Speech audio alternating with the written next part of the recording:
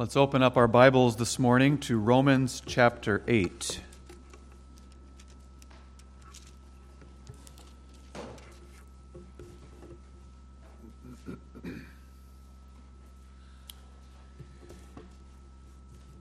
Romans chapter 8.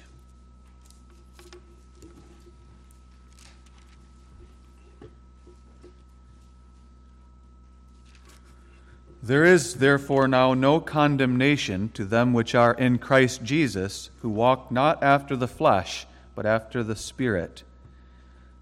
For the law of the Spirit of life in Christ Jesus hath made me free from the law of sin and death.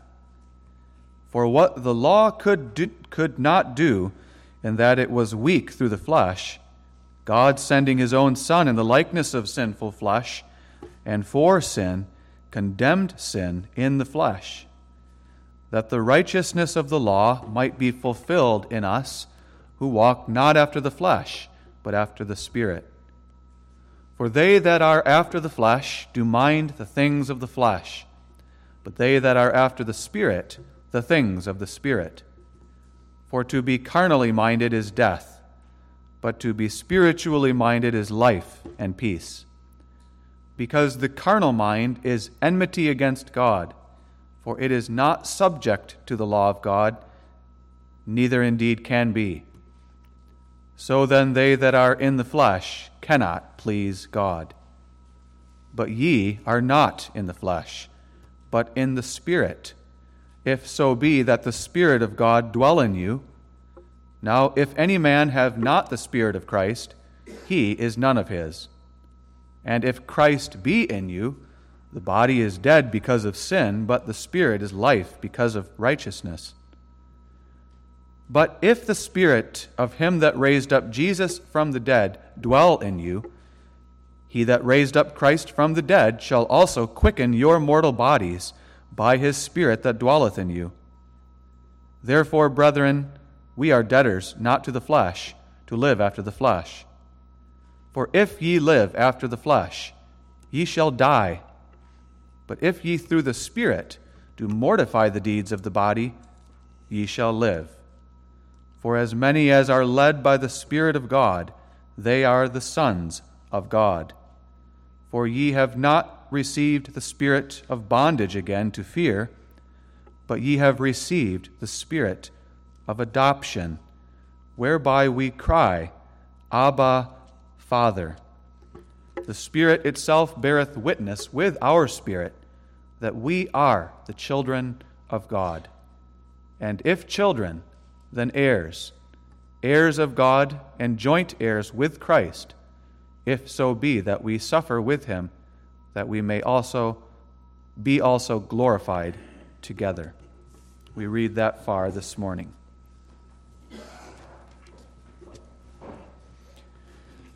Let's consider the teaching of the Catechism in Lord's Day 9 this morning.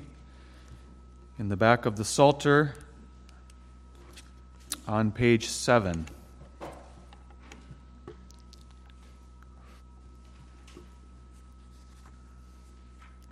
Lord's Day 9.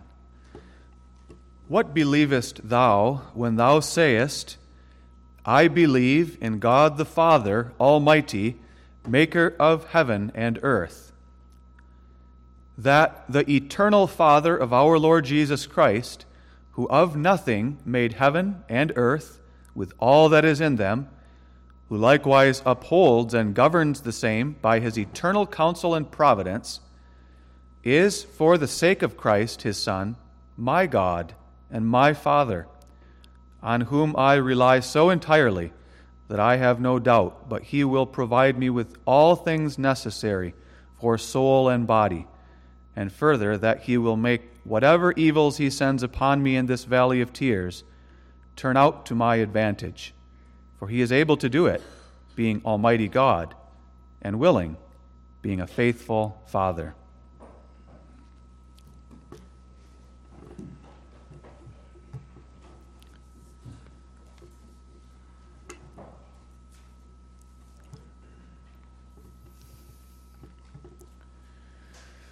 Beloved in the Lord Jesus Christ, we are now beginning to consider the articles of the Apostles' Creed.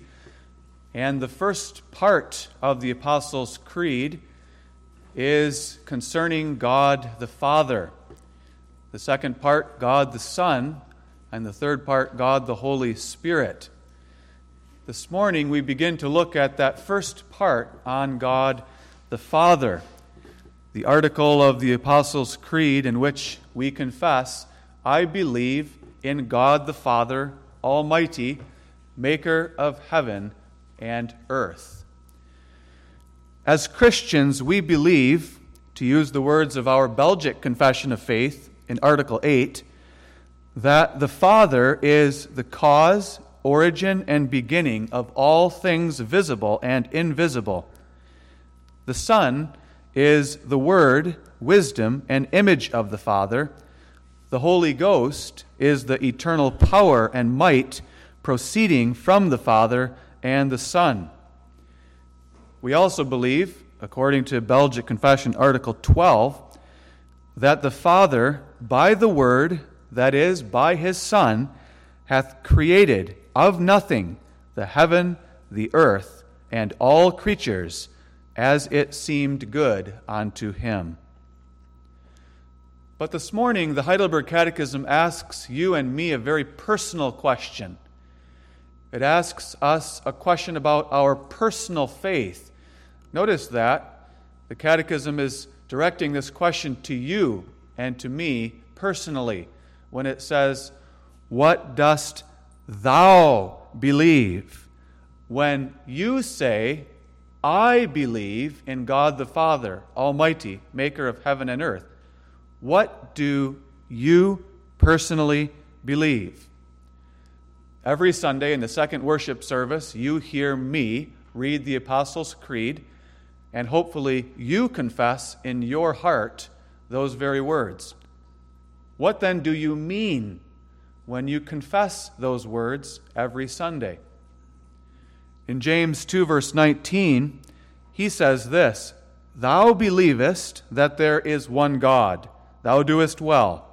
The devils also believe and tremble. The devils also believe that there is one God. You believe that. But is that all that you believe? When we say, I believe in God the Father Almighty, maker of heaven and earth, let this be our meaning. That I not only believe this one God exists, but that I believe He is my God and my Father for the sake of Jesus Christ, and that I rely upon Him so entirely that I have no doubt, but that He will provide me with all that I need, and He will turn all evils to my advantage. Let's consider believing in God our Father this morning. First of all, the gospel of God our Father. Secondly, our reliance on God our Father. And finally, our mighty God and willing Father. In this first article of the Apostles' Creed, we confess, I believe in God the Father Almighty, maker of heaven and earth. God the Father is the maker of heaven and earth. Nobody was there in the beginning of this universe. Nobody was there to see exactly what happened and to see exactly how it happened. Nobody saw with the eyes of the flesh how this universe came into existence. But it is by faith. Hebrews 11, verse 3.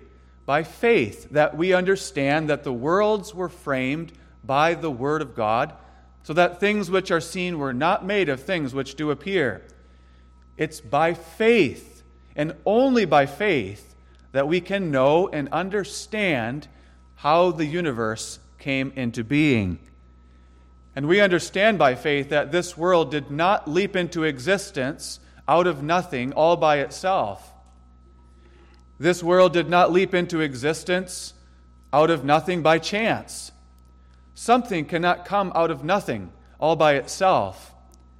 The universe did not come into existence all by itself.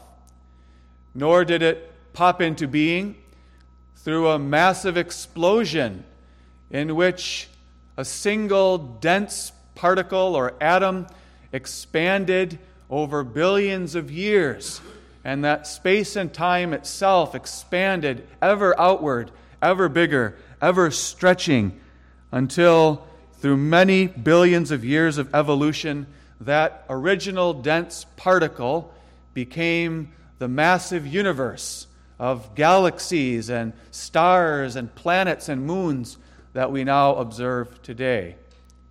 But God the Father Almighty made the heavens and the earth. God the Father, who always existed and who from everlasting has planned out every single creature, great and small, visible and invisible, in His counsel and plan, He, out of nothing, made the heavens and the earth and all that is in them by the word of His mouth. God the Father Almighty made time itself. Time did not always exist. Time has a beginning. Genesis 1 verse 1, in the beginning God created the heavens and the earth. In the beginning was the beginning of time. There was no time before that beginning. God Himself is above time. He is outside of time. He is infinitely exalted above time, and time is one of His creatures. God did not have a beginning, and God does not have any end. Beginnings and endings are the language of time. Beginnings and endings are things that happen within time, and God is not within time. God created that first beginning. God separated it from His eternal counsel and gave it an existence outside of Himself so that time began. God poured forth as a mighty stream that passage of moments and seconds and minutes and hours that we know as time and history. But God Himself is not within time. He created it. And God also created the heavens, the massive universe in which we live, the heavens above us, with all of the galaxies, with all of the stars and planets and moons and asteroids and meteors and comets and all of the beauties of the creation. God created the earth beneath us as well, with the deep oceans that go down many miles and the mighty mountains that stretch up many miles. God created the forests and the fields, filling them with trees and lilies and roses and all the beauties of creation. He filled the sky above us with flocks of birds and the oceans with fishes of schools of fishes. And God also created man. In the beginning, He created our first parents, Adam and Eve. Adam and Eve did not have a human father and mother. God was their father by creating them. He created them out of the dust of the ground, and He created Eve out of the rib of the man, and He placed them into the Garden of Eden, the most beautiful place in the whole of the vast creation, in a garden. And God made that garden to be home. It was a home where He would dwell with them as their Father. And He did dwell with them as their Father, in love and faithfulness, providing for them all that they needed, caring for them, loving them, walking with them and talking with them. And they enjoyed perfect happiness and peace and joy in that beautiful paradise. But they were deceived by the serpent. The enemy of God took the form of the serpent, that most subtle of all beasts of the field, and slithered into the midst of the garden and began to speak to the woman there before those two trees, the tree of life and the tree of the knowledge of good and evil. And she was deceived by the temptation of Satan And Adam, her husband, was deceived, and they took the forbidden fruit and ate, contrary to the command of their father. And by disobeying their father, they forsook their father. And in them, we forsook our father. We turned our backs on him. We abandoned him. We wandered away from him like the prodigal son. We wandered off into the darkness of sin and the world and wickedness, and decided that we thought sin was a greater pleasure than the fellowship of our Heavenly Father. And wandering off into the paths of sin, we became the children of a new father. We took Satan to be our father. We took that serpent who deceived us to be our father, and we embraced him, and we loved him, and we adored him as our father, and we became just like him. Lying, deceitful, corrupt, depraved, abominable children of darkness, walking in all the paths of sin, pride, murder, adultery, and all kinds of sins. We became the children, foolishly, by our own choice, forsaking our good and faithful Father, the children of the devil. But the devil turned out to be a most wretched father, an abusive, oppressive, tyrannical father. And it soon became clear that he had lied to us, that he had deceived us, that he promised us happiness and life and joy and riches and power, and he gave none of those things to us, because it turned out that he is a selfish father who cares for no one and nothing but himself, his own power, his own advancement, his own kingdom, his own pride. And so we received what Paul calls in our passage the spirit of bondage to fear, being brought into the enmity against God that we were enslaved to as the children of the devil. We were also enslaved in the bondage of fear. Because to be the children of darkness and the children of Satan is to be a most fearful and terrifying thing. Because this abusive, wicked, selfish father who lied to us led us in the paths that end in death and hell and eternal damnation.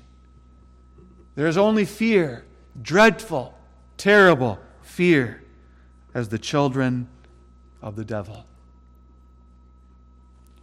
But God did not abandon us when we abandoned him. God sent forth his own Son in the likeness of sinful flesh, the apostle says, and for sin condemned sin in the flesh, that the righteousness of the law might be fulfilled in us who walk not after the flesh, but after the Spirit. God sent forth his only begotten Son, the Son of his everlasting love, the Son whom God within the blessed and holy Trinity from all eternity would beget and bring forth and dwell with him in the bonds of the Trinity, in the bonds of love and fellowship. Through the Holy Spirit, God sent forth his Son into the world, into the likeness of sinful flesh, in order by becoming flesh to lay down his life on the accursed tree of the cross, in order by shedding his own blood for us to break the chains that bound us to Satan, our abusive father, and to establish a relationship with our Heavenly Father that will last for all eternity, that will never be broken, that we can never lose, and from which we can never wander or stray ever again. He came to deliver us from that wretched destruction of hell into which Satan would lead us, and to give us everlasting life with God, so that we would have God as our Father forever. And having died on the cross for our sins to redeem us from the curse of sin and death, he arose from the dead and ascended into heaven, and now God sends forth his Spirit into our hearts.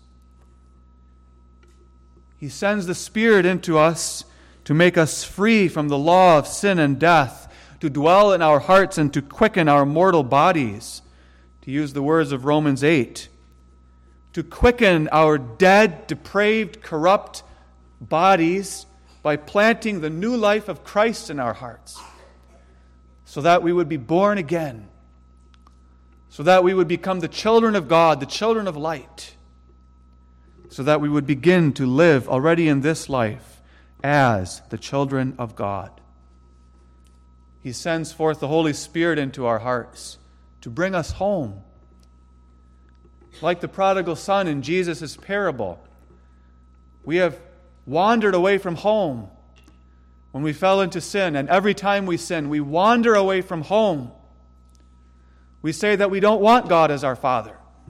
We say that we prefer to have Satan as our father. We prefer to walk in the pleasures of sin, and so we go astray and we walk in sin. But He sends the Spirit into our hearts to bring us back home.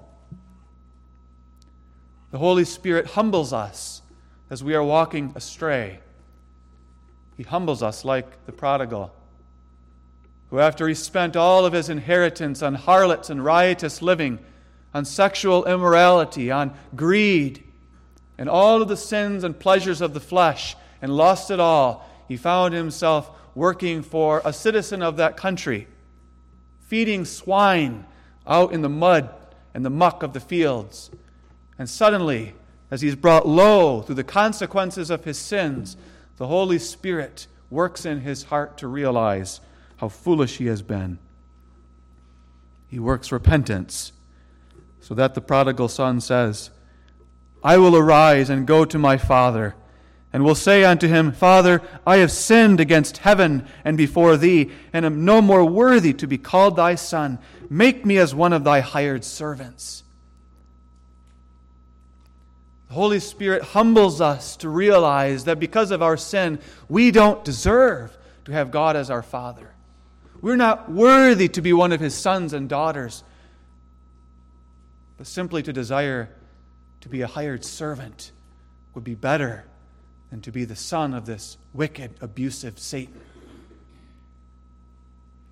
And so the Spirit leads us home.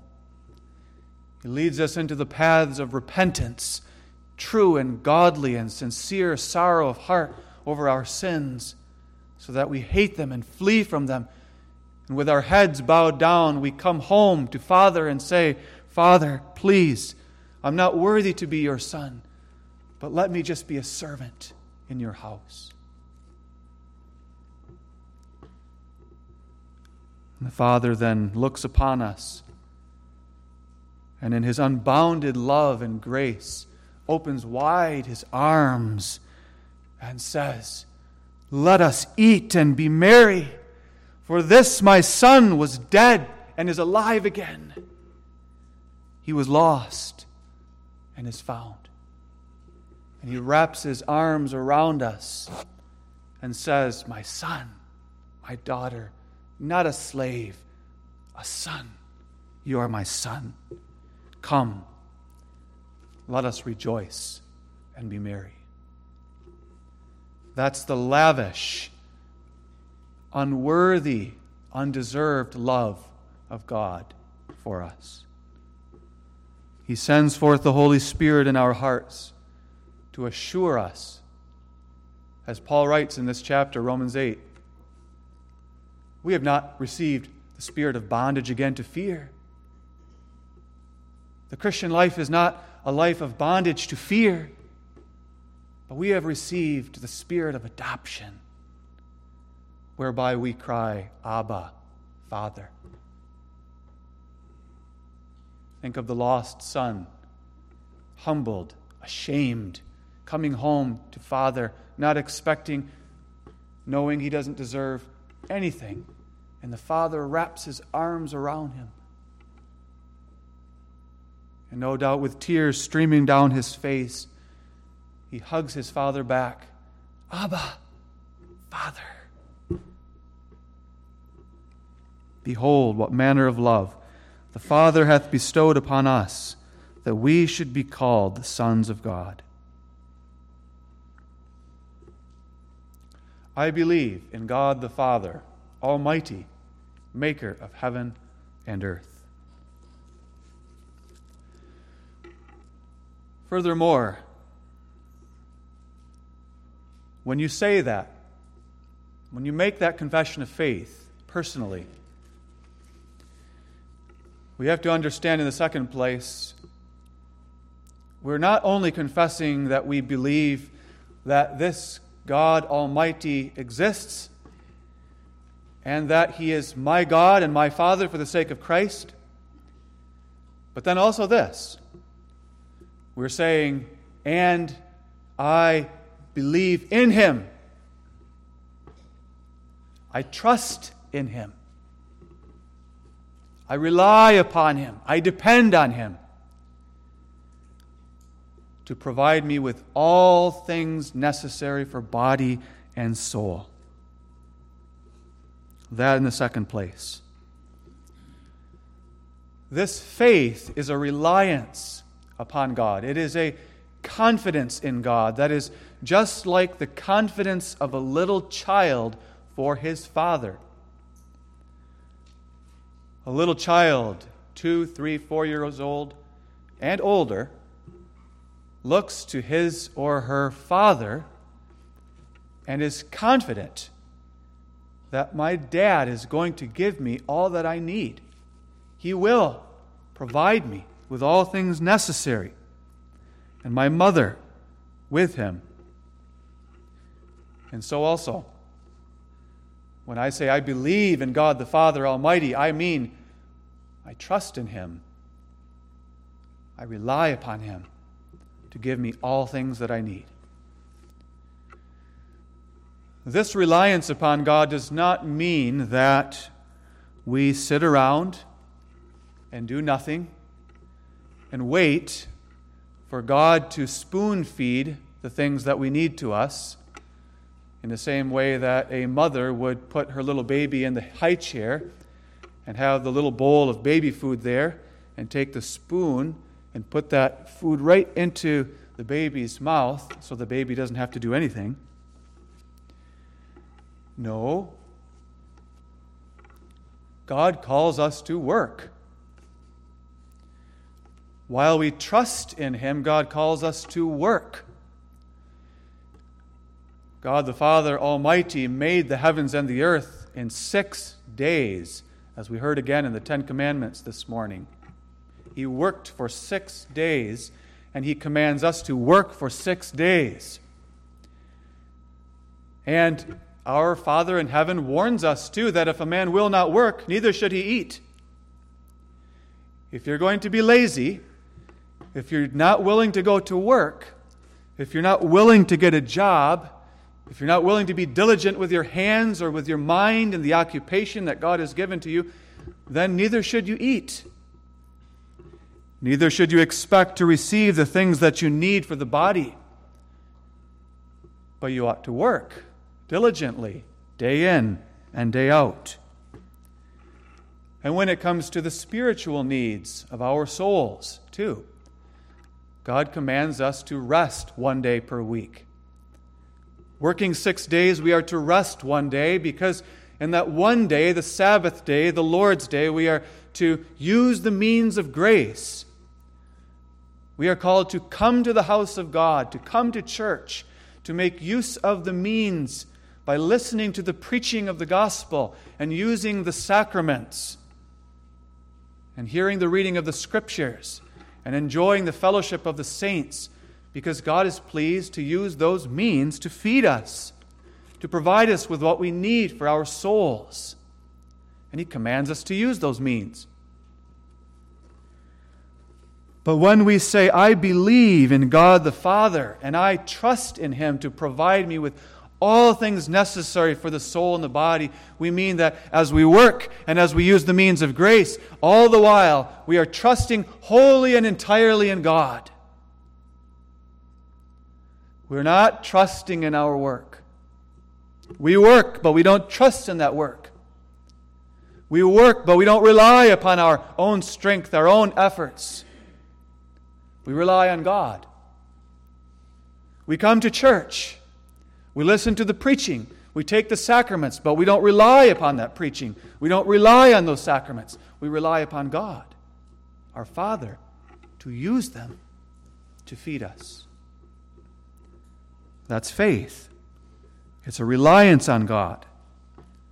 We rely upon Him to give us that paycheck every week, to put that food on our tables every week, to keep that roof over our heads during the storm, to keep those clothes on our back in the winter when it's cold, to give us the ability to go to the grocery store and buy that food and that drink and all the things that we need. We rely upon God to give us the medicine that we need, to give us the doctor that we need, the surgery, the operation. We rely upon Him to use those operations and surgeries for our good and for the good of our children, to heal us, to strengthen us. We never ought to rely upon the creature, but always on our Creator and Father while we use the means that He gives us. That is faith. Faith means that we even rely upon God for our faith. We don't even rely on our faith for faith. We could lose our faith any day if it wasn't for God. We rely upon Him to preserve our faith. We rely upon Him to preserve us so that we keep relying on Him. We rely on Him for everything. For the comfort that we need, for the peace of mind that we need when things are not going well. We rely upon Him to grow in the Christian life, to grow in grace and in the knowledge of our Lord and Savior Jesus Christ. We rely upon Him to break the chains of indwelling sin, sinful habits and addictions and behaviors. We can't do that. But God can. And we rely on Him to give us sanctifying grace. We rely on Him to give us wisdom to make good decisions in our lives. We can't make good decisions, but God gives us wisdom, and we rely on Him for that wisdom. Do you believe in God the Father Almighty, maker of heaven and earth? And do you trust in Him to provide you for all things necessary for the body and soul? Hear the words of our Lord Jesus in Matthew 6, where He says, "Take no thought for your life, what ye shall eat, or what ye shall drink, nor yet for your body what ye shall put on. Behold the fowls of the air, for they sow not, neither do they reap, nor gather into barns, but your heavenly Father feedeth them. Are ye not much better than they?" Furthermore, believing in God the Father Almighty means that we rely upon Him to turn all evils that He sends upon us in this valley of tears to our advantage. The Catechism teaches us that the evils that we experience in this valley of tears are sent upon us by our God and Father. Now, when we confess that the sufferings of this present time come to us from our Father in heaven, we're not denying that the devil has a role in those things. All we have to do is read the book of Job, and we see in the very first chapter that the devil has a great role in the evils that we suffer. The devil is the one who hates us. That abusive father wants us back. He doesn't want to let us go. He doesn't want us to escape from his clutches. He wants to drag us back under his oppressive control, to beat us down and to destroy us and cast us into hell with him. He is the one who often brings havoc and temptation and destruction into our lives so that we shed tears.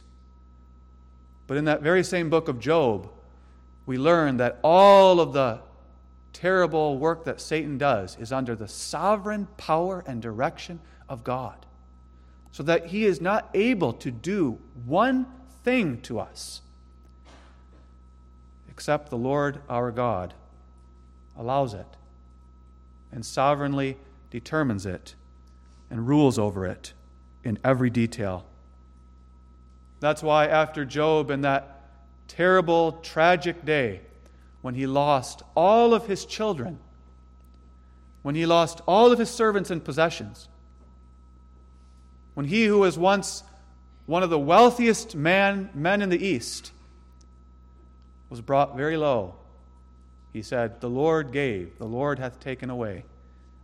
Blessed be the name of the Lord." The Lord gave, the Lord hath taken away. That was his confession.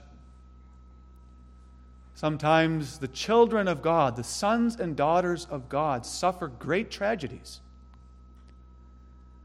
The book of Job is there to teach us that, to show us that sometimes the children of God suffer the most unimaginably terrible tragedies, so that their hearts are broken. They become downtrodden, beaten down. All of God's children suffer the evils of this present time in the valley of tears, sicknesses of the body and the mind, financial distress and trouble. The expenses go up, the bills get higher and higher, and the income goes down. Our job is lost. We experience the calamities of nature, the storms, the thunder, and the lightning. Some of God's children suffer the earthquake under the feet, or the erupting of the volcanic lava, or the hurricane or the typhoon. Some of God's children suffer crippling poverty in third world countries. There are the calamities of the church, when there is controversy, when there is hatred and division, when the church divides, when there are frustrations and disappointments of life. We experience those things. We walk through the valley of the shadow of death, a valley of tears. But when our hearts seem to break into a million pieces and the tears flow down our faces, as the children of God, in our lowest lows, in the deepest depths, in the greatest sorrows, we confess, I believe in God the Father, Almighty, maker of heaven and earth. He is my God and my Father for the sake of Christ, and I rely on Him so entirely that I have no doubt but He will turn all these evils to my advantage. Do you believe that? Do you say with the Apostle Paul, who suffered shipwreck and stoning and who was rejected by his own everywhere he went, who was persecuted and hated viciously for the sake of the gospel, I reckon that the sufferings of this present time are not worthy to be compared with the glory that shall be revealed in us.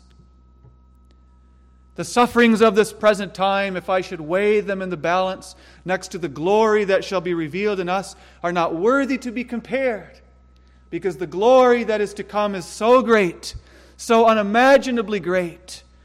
The bliss, the joy, the happiness that I'm going to experience when the glory of God is revealed in me in heaven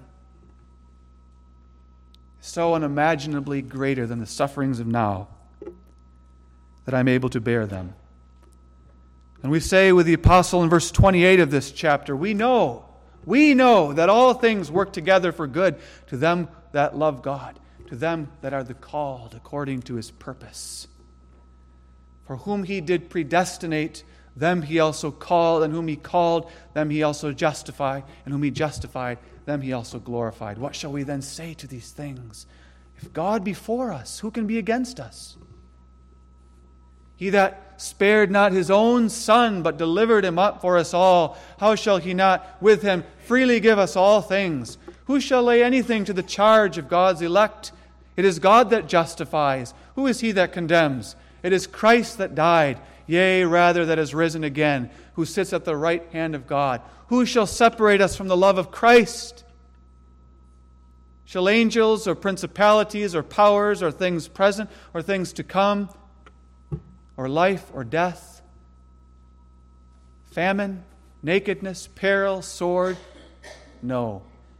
In all these things we are more than conquerors through him that loved us. Jesus said in Matthew 10, "Are not 2 sparrows sold for a farthing? And one of them shall not fall on the ground without your Father. But the very hairs of your head are all numbered. Fear ye not, therefore. Ye are of more value than many sparrows." And the Catechism captures that in Lord's Day 1. What is thy only comfort in life and death? That I belong to my faithful Savior, Jesus Christ, and therefore, the Catechism says later in that Lord's Day, without the will of my heavenly Father, not a hair can fall from my head. Yea, all things must be subservient to my salvation. God is my God and my Father. On what grounds can we be so certain and have no doubt that God will provide us with all that we need and turn all evils to our advantage? 2 grounds given by the Catechism. First of all, because he is able to do it, being Almighty God. Who do you believe in? I believe in God the Father Almighty, omnipotent. The Lord God omnipotent reigneth. He is the one in whom I believe. God is the mighty one. Think again of a little child. Children love to boast about their fathers if they have a good and faithful father, because they think that there is not a man on the earth who is stronger than their father. There is not a man on earth who is better, greater, mightier than their dad. He knows all the answers. He provides them with all that they need. That's a father. We fathers know that's not true. But our little children, they look to us as being able to give them all that they need and to protect them from all dangers. And they trust in us to do that. But we fathers can only do so much. We're not almighty. We're not omnipotent. But God is omnipotent. There are no limits to his power. There are no bounds to his might. He has all power in heaven and on earth, and nothing is too hard for the Lord. He is able to do exceeding abundantly above all that we ask or think, according to the power that worketh in us. He is the Almighty God. Do you believe in him? Do you believe in God Almighty? That he is able to do anything. He's able to provide you with all things that you need. There is no evil, there is no suffering, there is no tragedy that is so great that he is not able to turn it to our advantage. He's able. He's almighty. Do you need proof of that? The proof is all around us.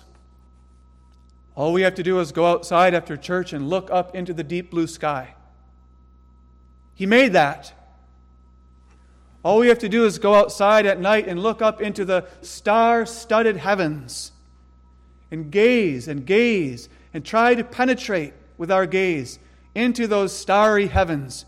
He made that. He made those galaxies. He made those stars and those planets and those moons. He's the maker of heaven and earth. He is able to do wondrous things. Believe in him. And in the second place, we can rely on him because he's not only able. Maybe you say, "Oh, I believe he's able." But is he willing? Is he willing to use his power for me? And the Catechism tells us he is. Because he is our faithful Father. Listen to Jesus again in Matthew 7. Or what man is there of you, whom if his son ask bread, will he give him a stone? Or if he ask a fish, will he give him a serpent? Father, may I have a piece of bread and a piece of fish to eat?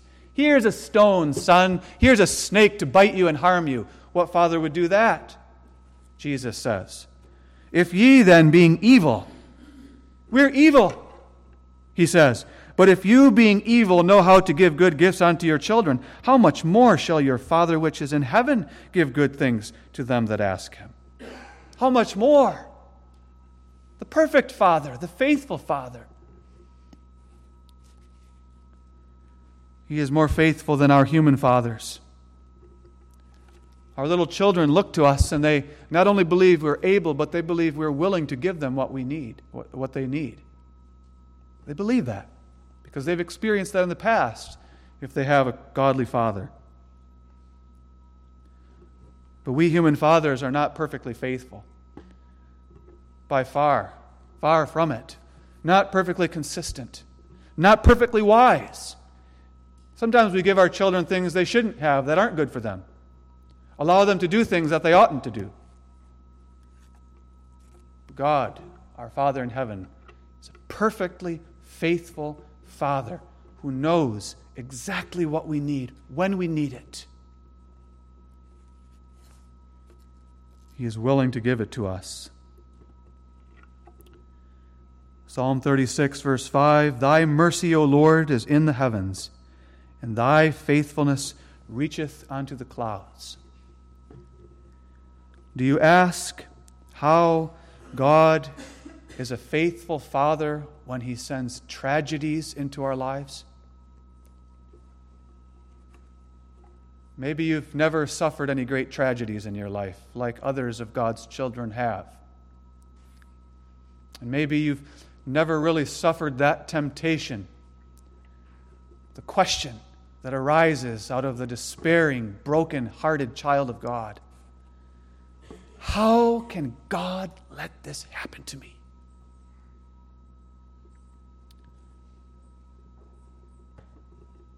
How can God be faithful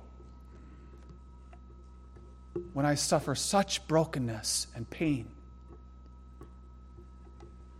And I answer you, first of all, there is deep mystery in the ways of God. His ways are higher than our ways, and His thoughts than our thoughts. And we don't always know why. God didn't give Job an answer. He spoke to him out of the whirlwind in his brokenness as he was scraping his skin from the boils and blisters. After losing his children and his possessions, God simply said to him, Job, where were you when I made the heavens and the earth? Were you there?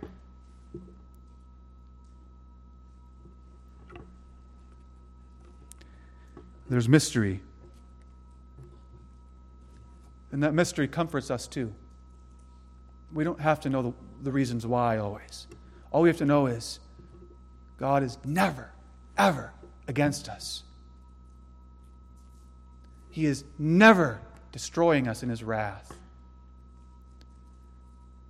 He tests us to reveal our faith in those deepest of moments to the glory of His grace. When in the deepest part of the valley of tears, in the very moment of tragedy, which I've seen, and probably you have too, the child of God has just lost their child in a grievous car accident, for example. And in the very moment, in the hospital, watching their little one die, the child of God says, I believe in God the Father Almighty, maker of heaven and earth. And God says, and I love you. And my love and grace are made perfect in your sufferings and manifested to all. As our Father, God sends pain in our lives for our good.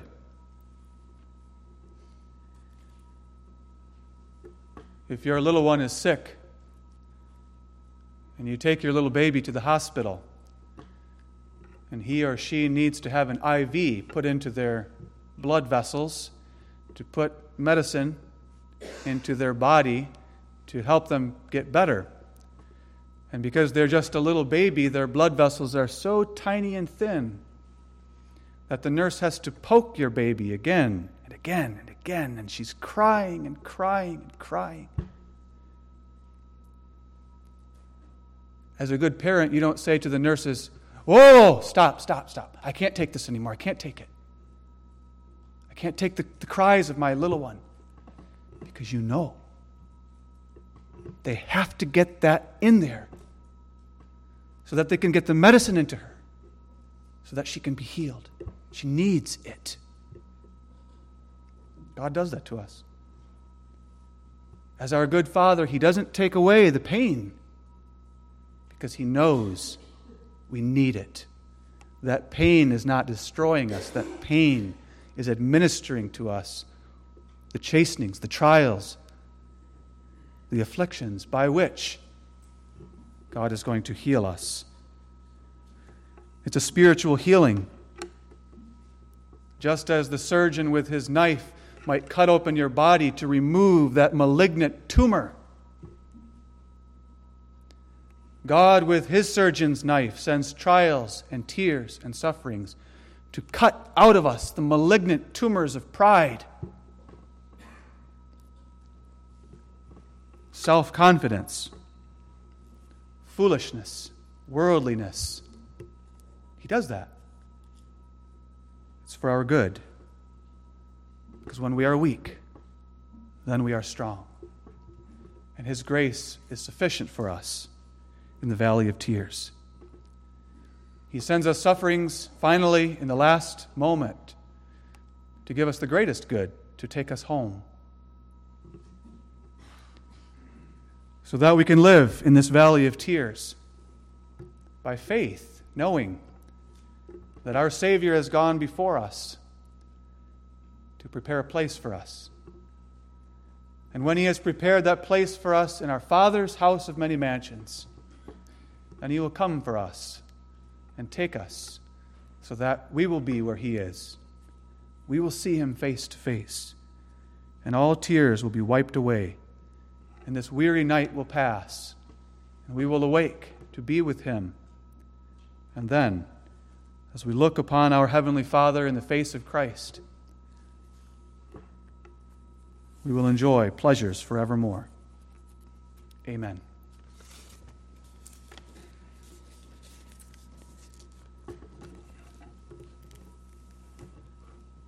Our faithful Father and God in heaven, we give thanks to Thee for the gospel that Thou art our God and Father for the sake of Christ.